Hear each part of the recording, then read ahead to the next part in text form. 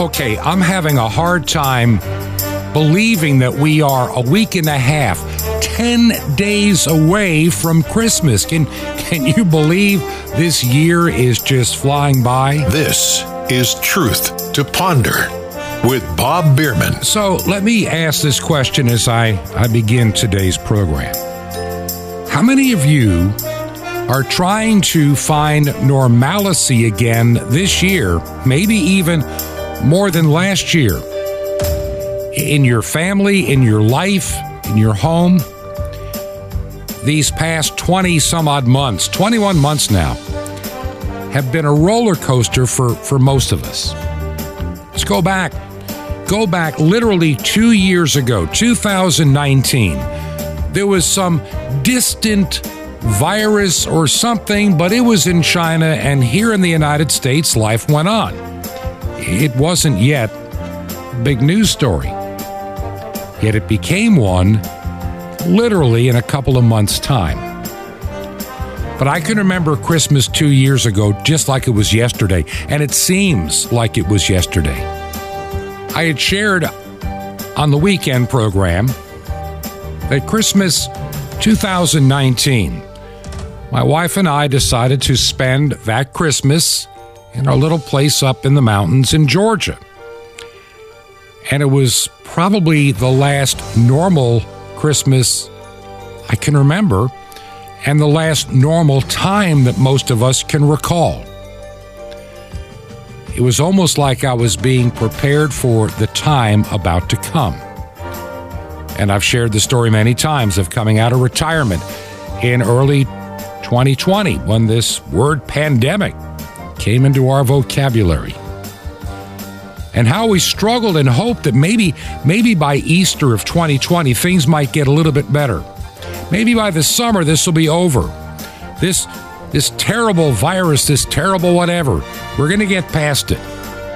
But here we are 2 years later, and Fauci, the fearmonger, is still out there trying to be the Grinch that stole Christmas again. And we know so much more today than we knew 2 years ago in 2019.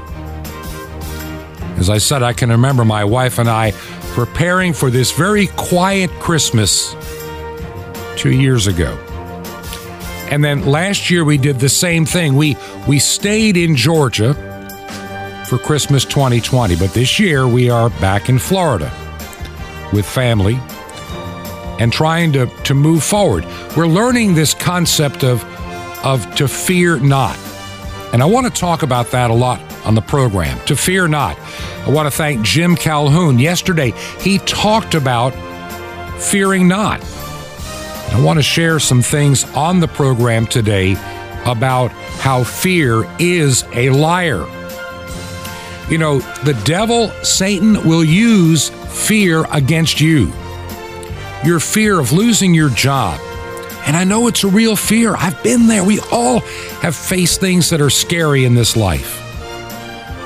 But for many of us, and there are times even myself included, to learn to fully yield unto Him. Learning to lean was a song I can remember from many, many years ago. Learning to lean on Jesus instead of trying to do it all on our own. Now, I mentioned the other day that St. Paul writes that if God be for us, who can be against us? Yet so many of us, listen to the siren sounds of this world and all the fear from the television. And we spend more time watching the TV than we ever spend in God's Word. We spend more time worrying about a virus than praying for deliverance from God. And that's because, as this song, I'm going to use some music today, and I've got a couple of special things on the program. I just want to remind you, and this song says it so well, fear is a liar. He told you you're not good enough, when he told you you're not right, when he told you you're not strong enough to put up a good fight. When he told you you're not worthy, when he told you you're not loved, when he told you you're not beautiful, you'll never be enough.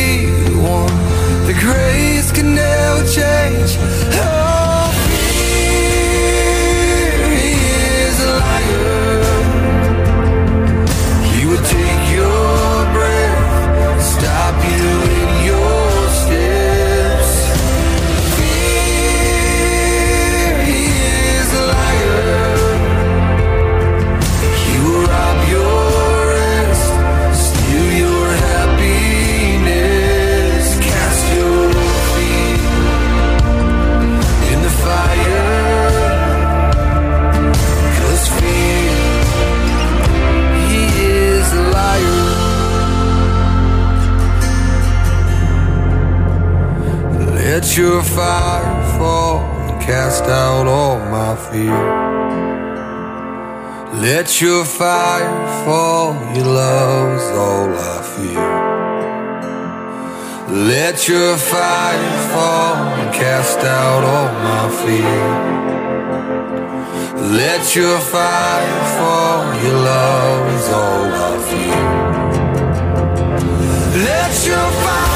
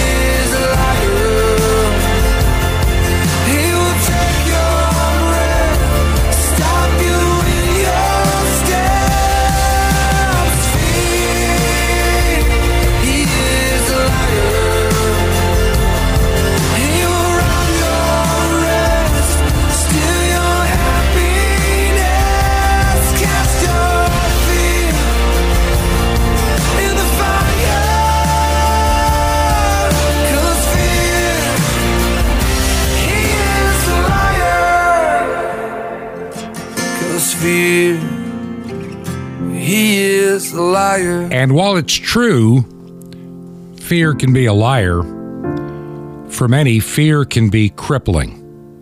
I mean, devastatingly crippling. They can't deal with life. They can't deal with anything. They live in fear. One thing, and I don't want to talk too much about the one topic we often discuss on the program, but I will to a small point.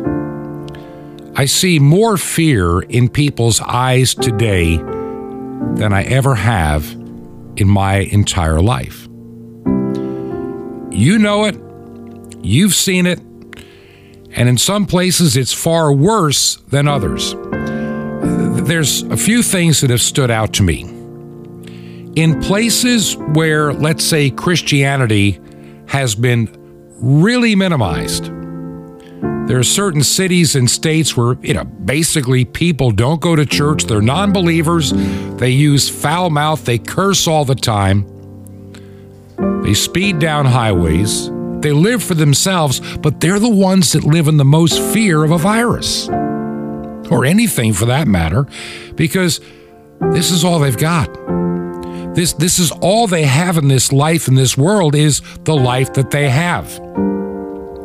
And so a realistic threat, something to worry about, something to have on the forefront, something being yelled at you around the clock on television, on the radio, every time you go on the internet or social media, you're bombarded by all these things you're supposed to fear.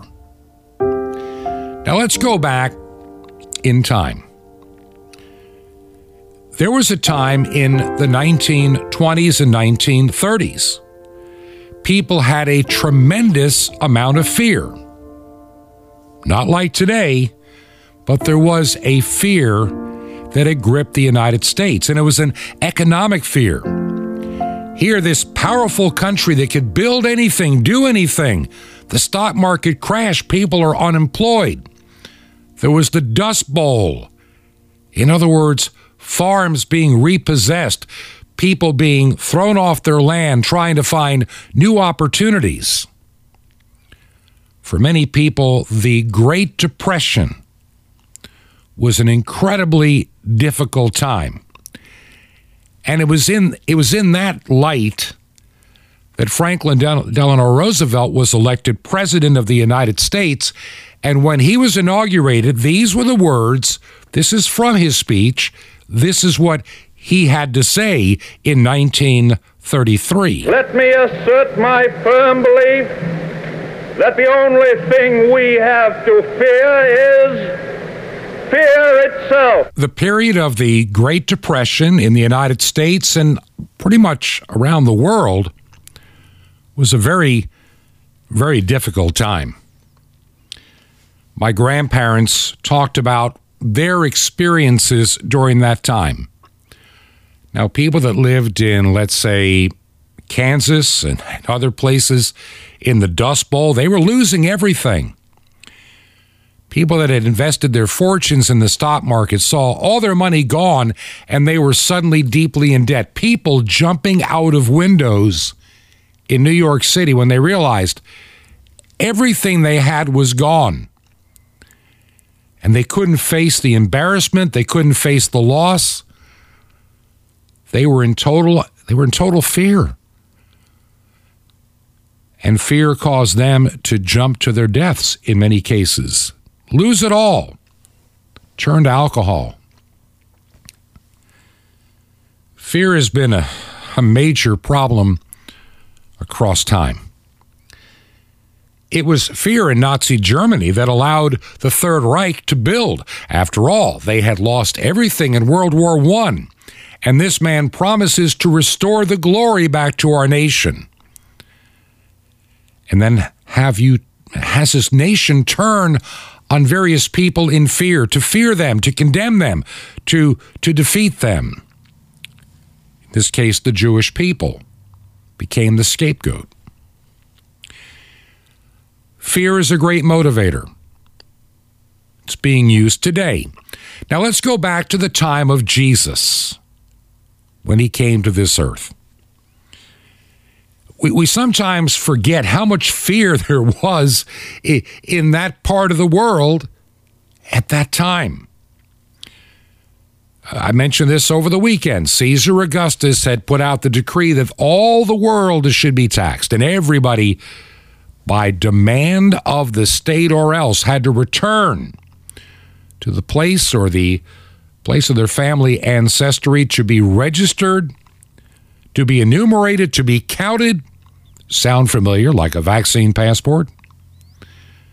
In other words, the pattern has never changed in 2,000 years. We act like this is all something so super new.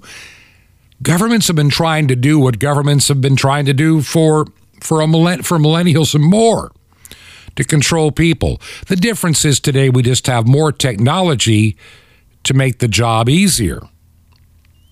than they had, let's say, back in, mid-1930s, early 1940s, or even at the time that Jesus came to this earth. People feared a lot of things.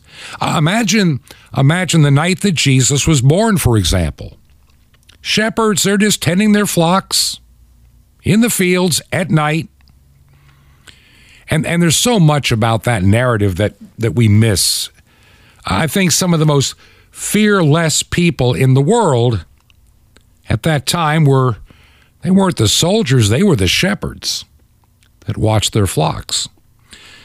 Jesus, I'm just going to take a little side trip here, but you need to hear this. I think all of what I'm about to say may be a great encouragement, not just for this time of the year, but right across the board of all we've been through. There's a term. The Bible talks about the good shepherd lays down his life for his sheep. Sheep they're predominantly dumb animals, and there can be a real pain to deal with, so I have been told more than once. But these shepherds cared for their flocks. And let me just kind of share a few thoughts so we can start understanding how to get past fear, all kinds of fear. Put the virus fear aside. That's just one of many. A one-world government, that's been a fear that's been around for a long, long time. The Soviet Union attempted a one-world government as they tried to expand their empire. The Roman Empire, just think of it. Even Napoleon Bonaparte, every despot in history, Adolf Hitler, they all wanted to be ruler of the world, one world government. So there's, as the psalmist once said, there is nothing new under the sun, but we act like every bit of this is so new. How do we deal with it? I'm so afraid, Bob. How do we get past this? The shepherds, like I say, probably some of the most fearless people on the face of the earth back in Bible times and really across many generations. Jesus kind of refers himself as a gate. Ever wonder why he said that? A gate, Gate, like a gate on a fence? Because, see, at night, the good shepherd would put his flock inside of the fenced-in area, and the shepherd would sit there at the entrance. He was the gate. He protected the sheep from a wolf or some other animal coming in and kept the sheep from getting out for their own protection at night. Jesus says, I'm the gate. And so he's protecting his children, you and I. Now, imagine when St. Paul, when he was still known as Saul, traveling down that highway, persecuting Christians, that light from heaven shines upon him. He's knocked off his horse. He's blinded. Saul, Saul, why dost thou persecute me? And God reveals himself. He comes to know Jesus Christ. Even the disciples, to a degree, they were still scared of Saul. They still had some fear. And it took one of the converts to say, look, I'm not going to fear. I'm going to trust God. Brought Saul into his home.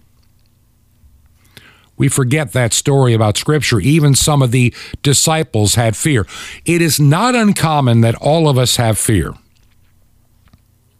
It's how do we overcome this fear? Sure, we hear a thunderstorm outside. The human instinct is, we go into protection mode. If we see a danger for our children, we go into this protection mode. And guess what? There's absolutely nothing wrong with that kind of protection. But this fear that becomes crippling, where you cannot function in life, can allow you to surrender your freedom, surrender even your faith, surrender the things that are important to overcome fear. Wouldn't it be better to have the peace of God, which passes all human understanding, to keep our hearts and minds in Him who has redeemed us, cares for us, loves us? God sent His only Son to die for us. I've said this many a time on the program. Maybe this is the first time you've ever heard me say this. In the Bible, 365 times, you will find these words, fear not. So take one for every day of the week, every day of the year. Learn how to fear not. As a little child, I can remember some of the hymns that little children learn how to sing. I am trusting Thee, Lord Jesus, trusting only Thee, trusting Thee for full salvation, great and free. Trusting and obeying God is one of the hardest things we can possibly do because we think we may know better. And with the electronic media, the propaganda, and all that is out there for our eyes to behold and see, the influence upon us, we hear the term often called mass formation. Mass formation. I'll say it again. Mass formation. It is almost like a hypnotism from being bombarded continually with a message of fear. And you want to alleviate that fear so you become compliant and obedient to those that claim, we tell you what to fear, but here's how you get over the fear.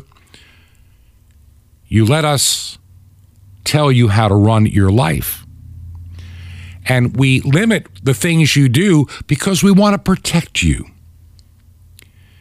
This is the world in which we live today.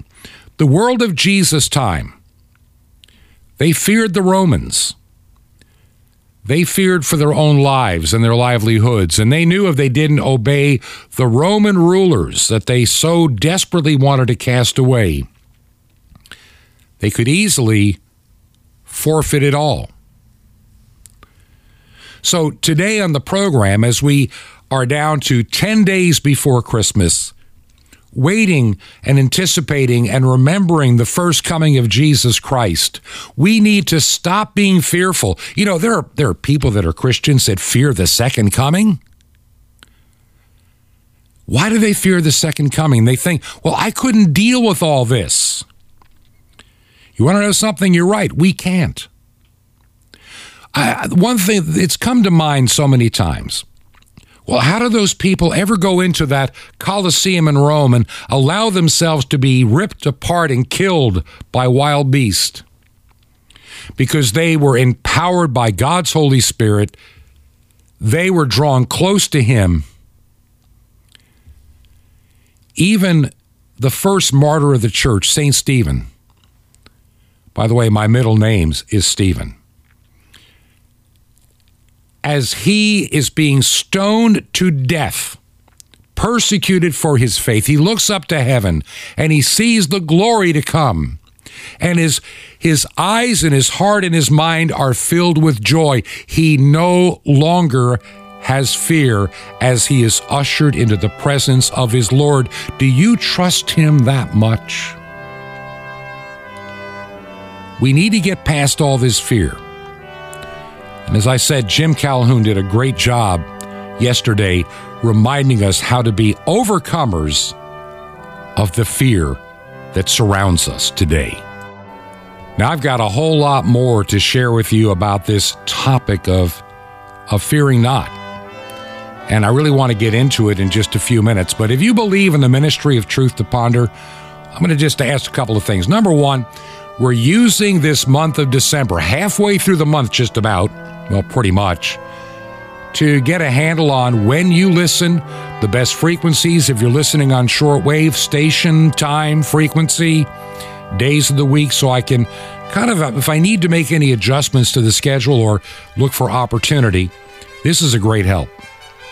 And you can email me directly. And by the way, as my promise is, you're not going to be put on an email list. I'm not going to be bombarding you with emails. I may reply to your email if I get a chance, but I'm not putting you on one of those endless email lists.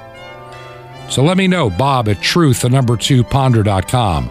Bob@truth2ponder.com. If you can help pay for this airtime, gifts are always appreciated. You can mail them to, by the way, you can also use the website, truth2ponder.com, and the mailing address is there as well.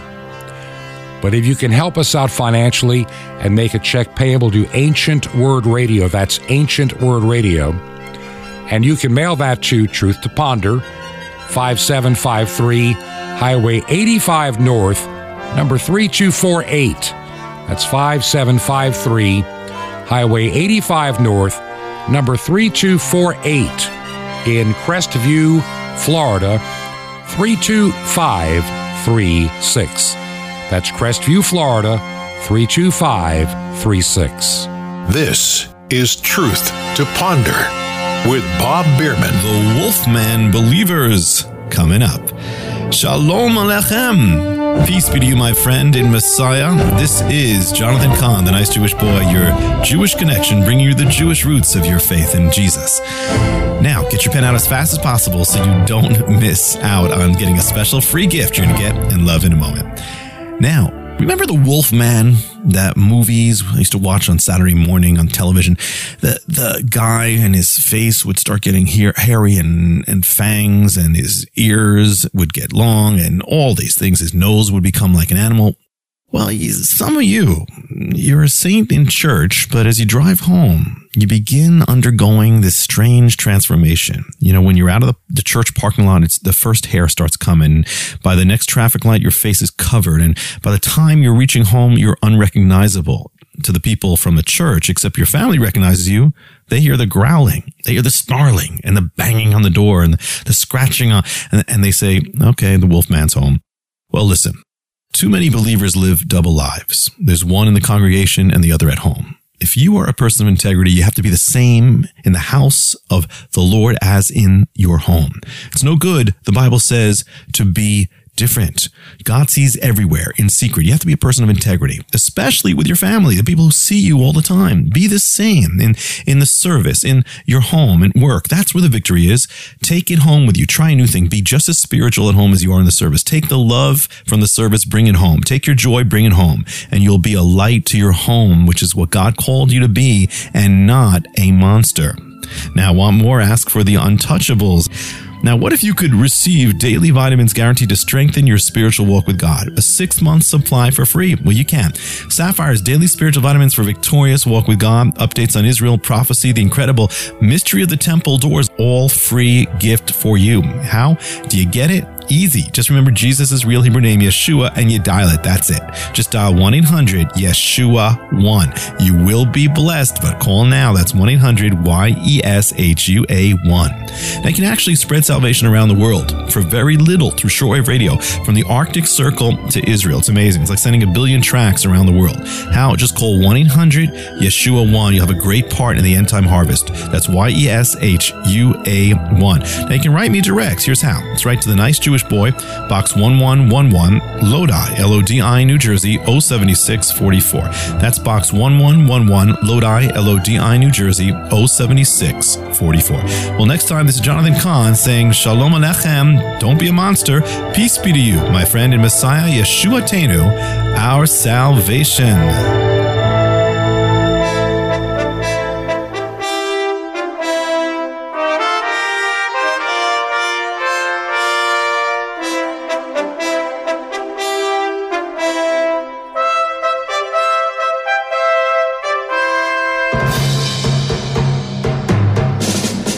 This is Truth to Ponder with Bob Bierman. And welcome back to part 2 of our Wednesday edition of Truth to Ponder. And I'm your host, Bob Bierman. Once again, a big thank you for Jim Calhoun helping me out yesterday on the program. And I'm glad he started this whole series that we're going to continue on about fearing not. We talk about Christmas time, and we're getting so close. 10 days away. Where did this year go? And I hope that this year for you and your family will be a Merry Christmas, remembering His first coming and being victorious in realizing we are in the advent of His glorious coming. But I mentioned before the break, talking about those shepherds, they're pretty well fearless people. Remember, They face the wolves, they face the thieves, they face all kinds of elements. They're out there at night. They get very little sleep as they tend to their flock. And I use that term that a shepherd sits in the entryway to the safe, fenced-in area for the sheep. He is the gate. And he would give his life for his sheep, like Jesus does for us. And how fast we forget. These are fearful guys. I mean, they've dealt with wild beasts. They're armed. They're ready. And yet that night that Jesus was born in Bethlehem, the angels came to those shepherds watching their flock by night.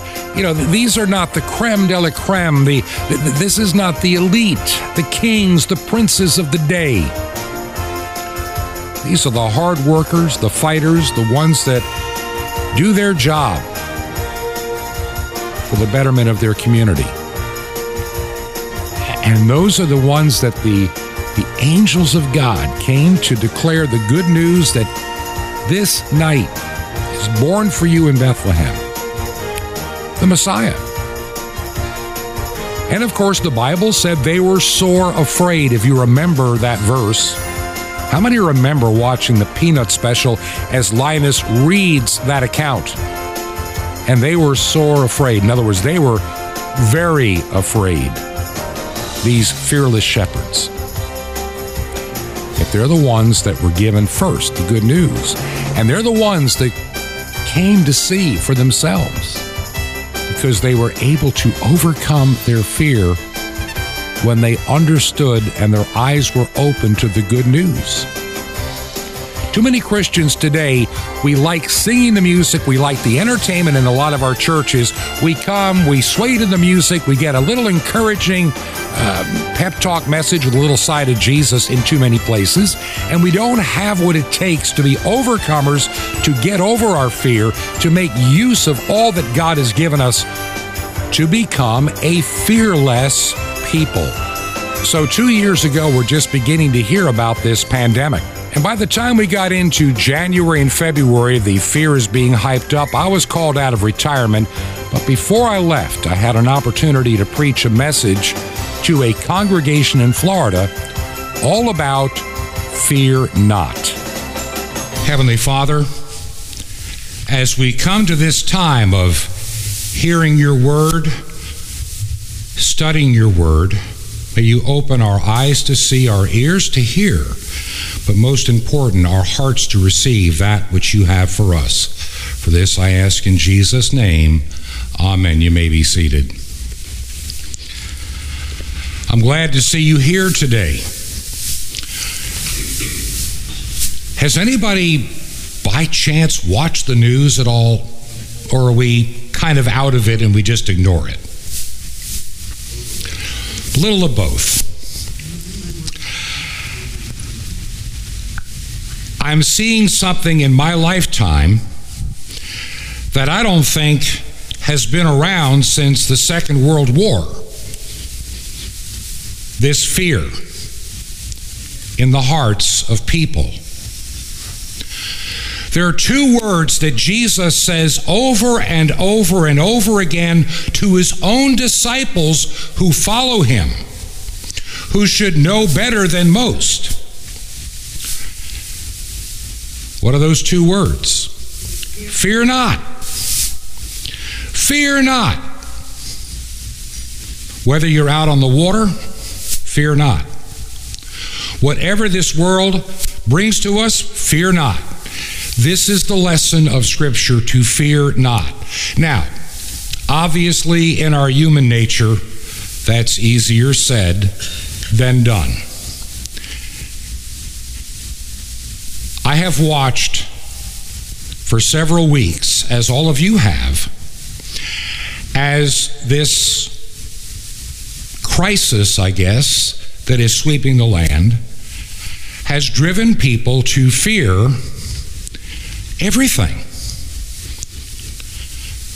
People are fearing the Lord's body and blood. My God, I might get something. If Jesus is truly present, I have a hard time believing that. I was talking to a good friend of mine. He has been an emergency manager for a long, long time. I worked for him for about 5 years. He called me up last night, and we chatted about what's going on in this world today and how their community up in North Carolina, if anybody knows where Asheville and Buncombe County is, he started telling me all the things that they're doing. He said, basically it's what you and I did back with the N1H1 all over again. He said, how would you like to make some extra money? I said, how's that? I kind of need you up here. Would you want to come up to North Carolina in about a week or two and spend a month up here to run the Emergency Operations Center? I said, yeah, why not? For that kind of money, why not? We are preparing for what we, in our minds, for the maximum of maximums. That's a term that Fred Fugate, the former head of FEMA, once said. We prepare for the maximum of maximums. We hope that they never occur.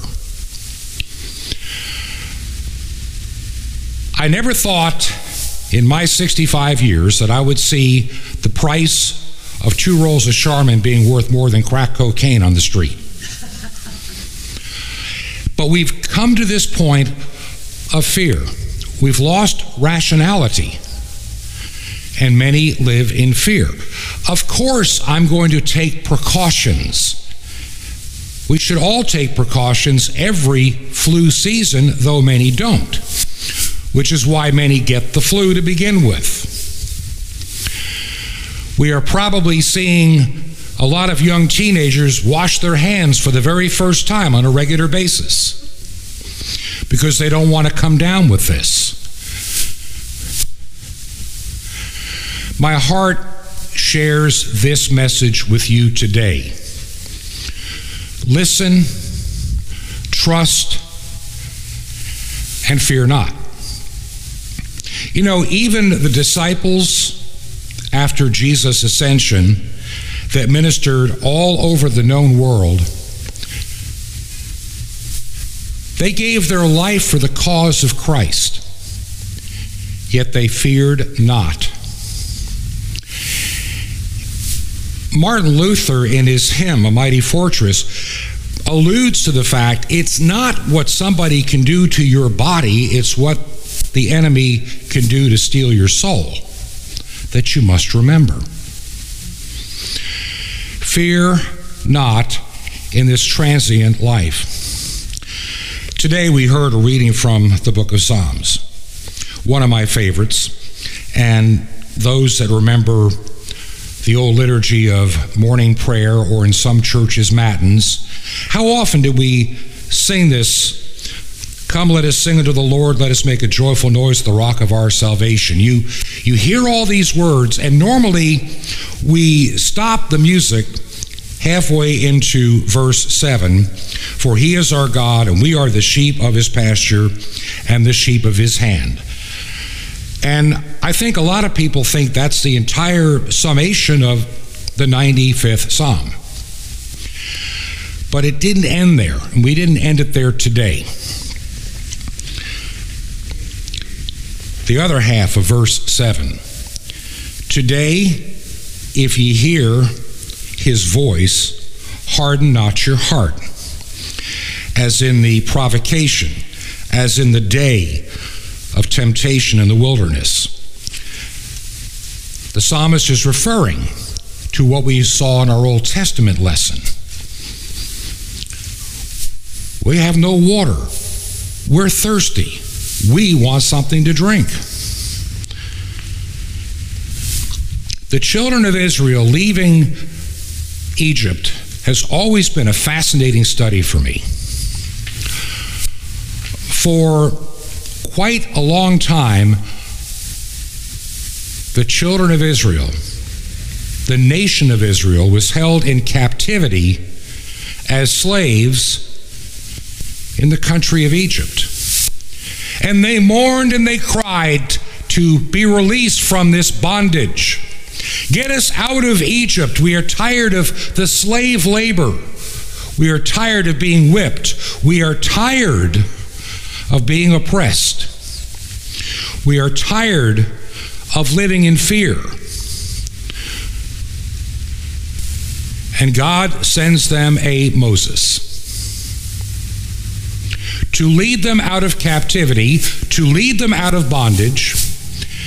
And we see the hand of God in miracle after miracle, preparing them to be released from the bondage of Egypt. And eventually, after the Passover, Pharaoh relents, and off they go, though they were pursued. God parted the water for them to escape, and then drowned the horsemen in the sea. Remember that psalm, I will sing unto the Lord, for he hath triumphed gloriously, the horse and rider thrown into the sea. Yet the children of Israel, after seeing all that God could do, what did they do for the next 40 straight years? They complained, they murmured, they failed to trust. You know why they had to be in the wilderness for 40 years? So every one of the ones that left Egypt would be dead, and only their descendants would arrive. God had to purge the unbelief out of his own people in the desert. You know how many miles it is from where they were in Egypt to the Promised Land? That's the longest 35-mile journey ever known to mankind, being wandered around the desert. 40 years. They made it roughly 40 miles. It wasn't a long trip. Remember, Mary and Joseph made the trip from Jerusalem in a couple of days with that donkey. They were blinded in the wilderness and didn't know where they were for 40 years. Even after everything that God had done, Moses strikes the rock. There's water. We have no food. There's manna.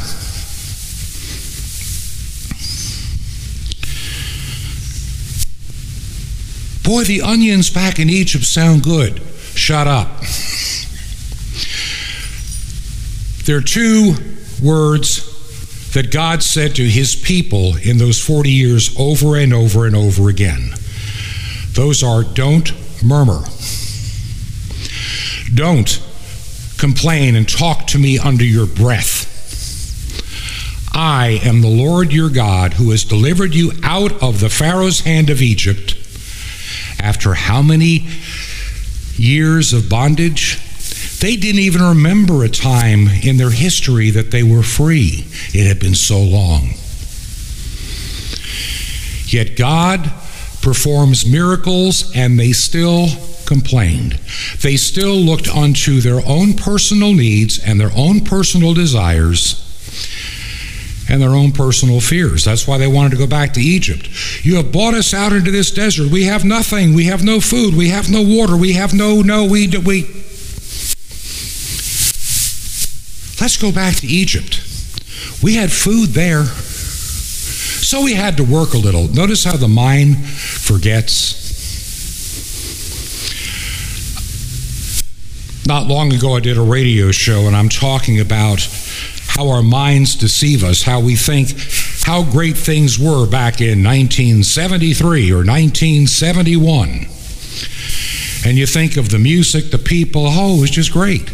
And then if you really search your memory banks, you suddenly remember all the things that went wrong, all the difficulties you faced, friendships that fell apart.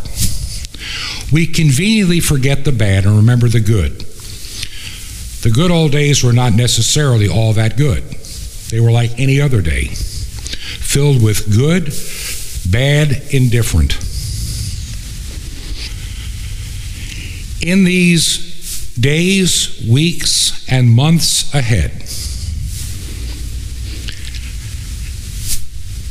we will see this crisis pass. We're not all going to die. And even if we did, if we trust Jesus as our Savior, peace be unto us, for he is with us. Jesus told his disciples as he left this earth, "Lo, I am with you always, even unto the end of this age," this world, this time, this understanding that we live in. For see, God is not confined. This is a discussion I've had with a number of people, my wife included. We have to recognize something about the sovereignty of God. He's not trapped in the dynamics we understand and the dimensions in which we live. Today, yesterday, and tomorrow are all in his hand, for he dwells in all of it. He transcends our time and our space, and we have a hard time in our human mind understanding what that means. One of the things that our brethren in some churches miss when it comes to communion, and it took me a while to wrap my head around it when I was studying for the diaconate.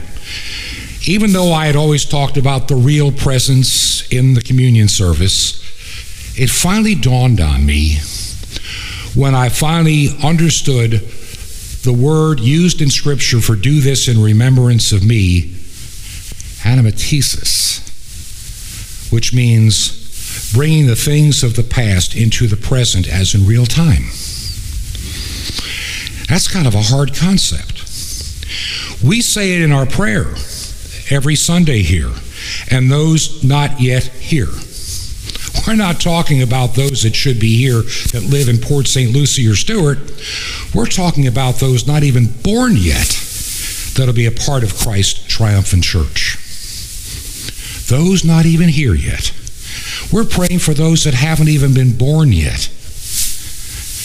And in our communion, we are drawn into this momentary dynamic that God lives in, that transcends all time and all space.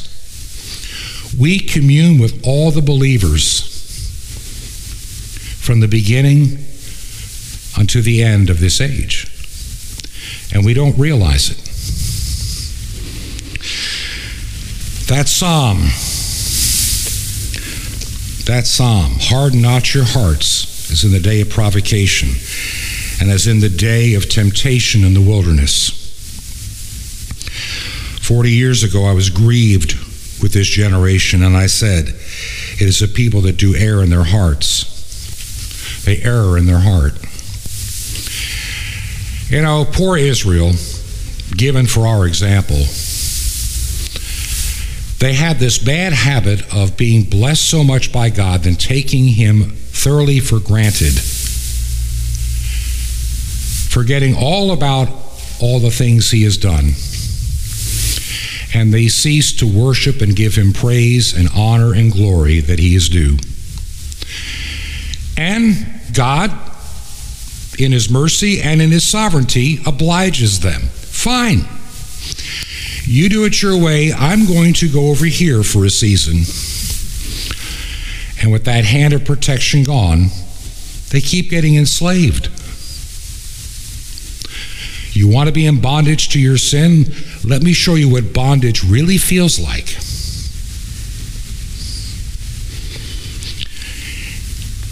These days and weeks ahead, for many, will be a challenge. Many are afraid. I get it. I understand it. And I get to help alleviate fears if I get called and head up to North Carolina for a season, to help be a public information officer to get information out and hopefully stop the panic a little bit.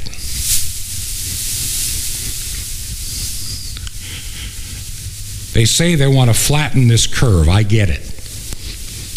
In other words, instead of having it spike and a lot of people having it all at once, they want to flatten that curve where less will be exposed. And I think that all the dramatic measures we're taking We haven't seen these kind of measures since 1918, being taken with a medical problem.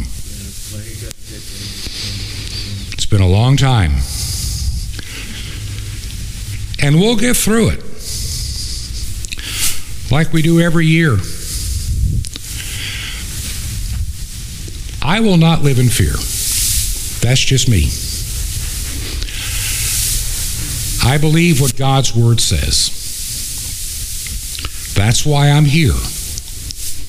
I asked the question yesterday, are we meeting or not? Not that I wanted to not. I just wanted to know if anybody else was going to be here or not. I'm happy to be here. One of my favorite hymns, which is really for the Transfiguration, "'Tis good, Lord, to be here. Thy glory fills this place." We are here in His presence and in His glory because this is the real hospital we need for ourselves and our lives and our spirit, to be in this place. Heavenly Father, I thank you for this time that we could gather here in your word, in this place. Lord, I understand the fear that many have in their hearts. It's not easy, especially when you're being bombarded day in and day out. I understand. Lord, I pray that the comfort of your Holy Spirit abide in each and every one of us. Let us be practical. Let us be, as you teach us, to be reasoned. But most important, to be trusting. Help us to trust and obey what you call us to faithfully do each and every week. For this I ask, in Jesus' name, amen. In Christ alone, my hope is found. And He is my light, my strength, my song. This cornerstone, this solid ground, firm through the fiercest drought and storm. What heights of love, what depths of peace, when fears are stilled, when striving cease. My comforter, my all in all, here in the love of Christ I stand. Oh.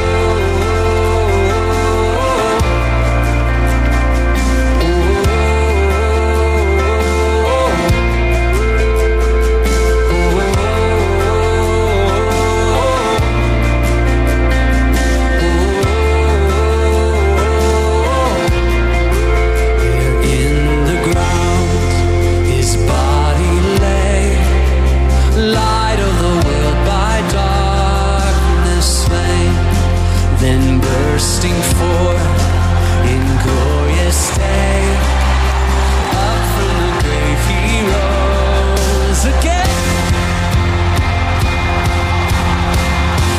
And as He stands in victory, since curse has lost its grip on me, for I am His and He is mine, bought with the precious blood of Christ.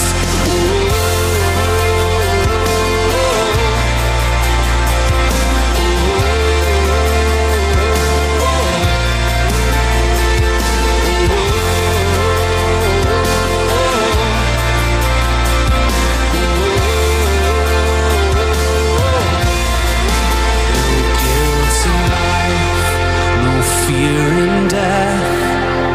This is the power of Christ in me. From life's first cry to final breath, Jesus commands my destiny. No power of hell, no scheme of man can ever pluck me from His hand till He returns or calls me home. Here in the power of Christ I'll stand. Oh,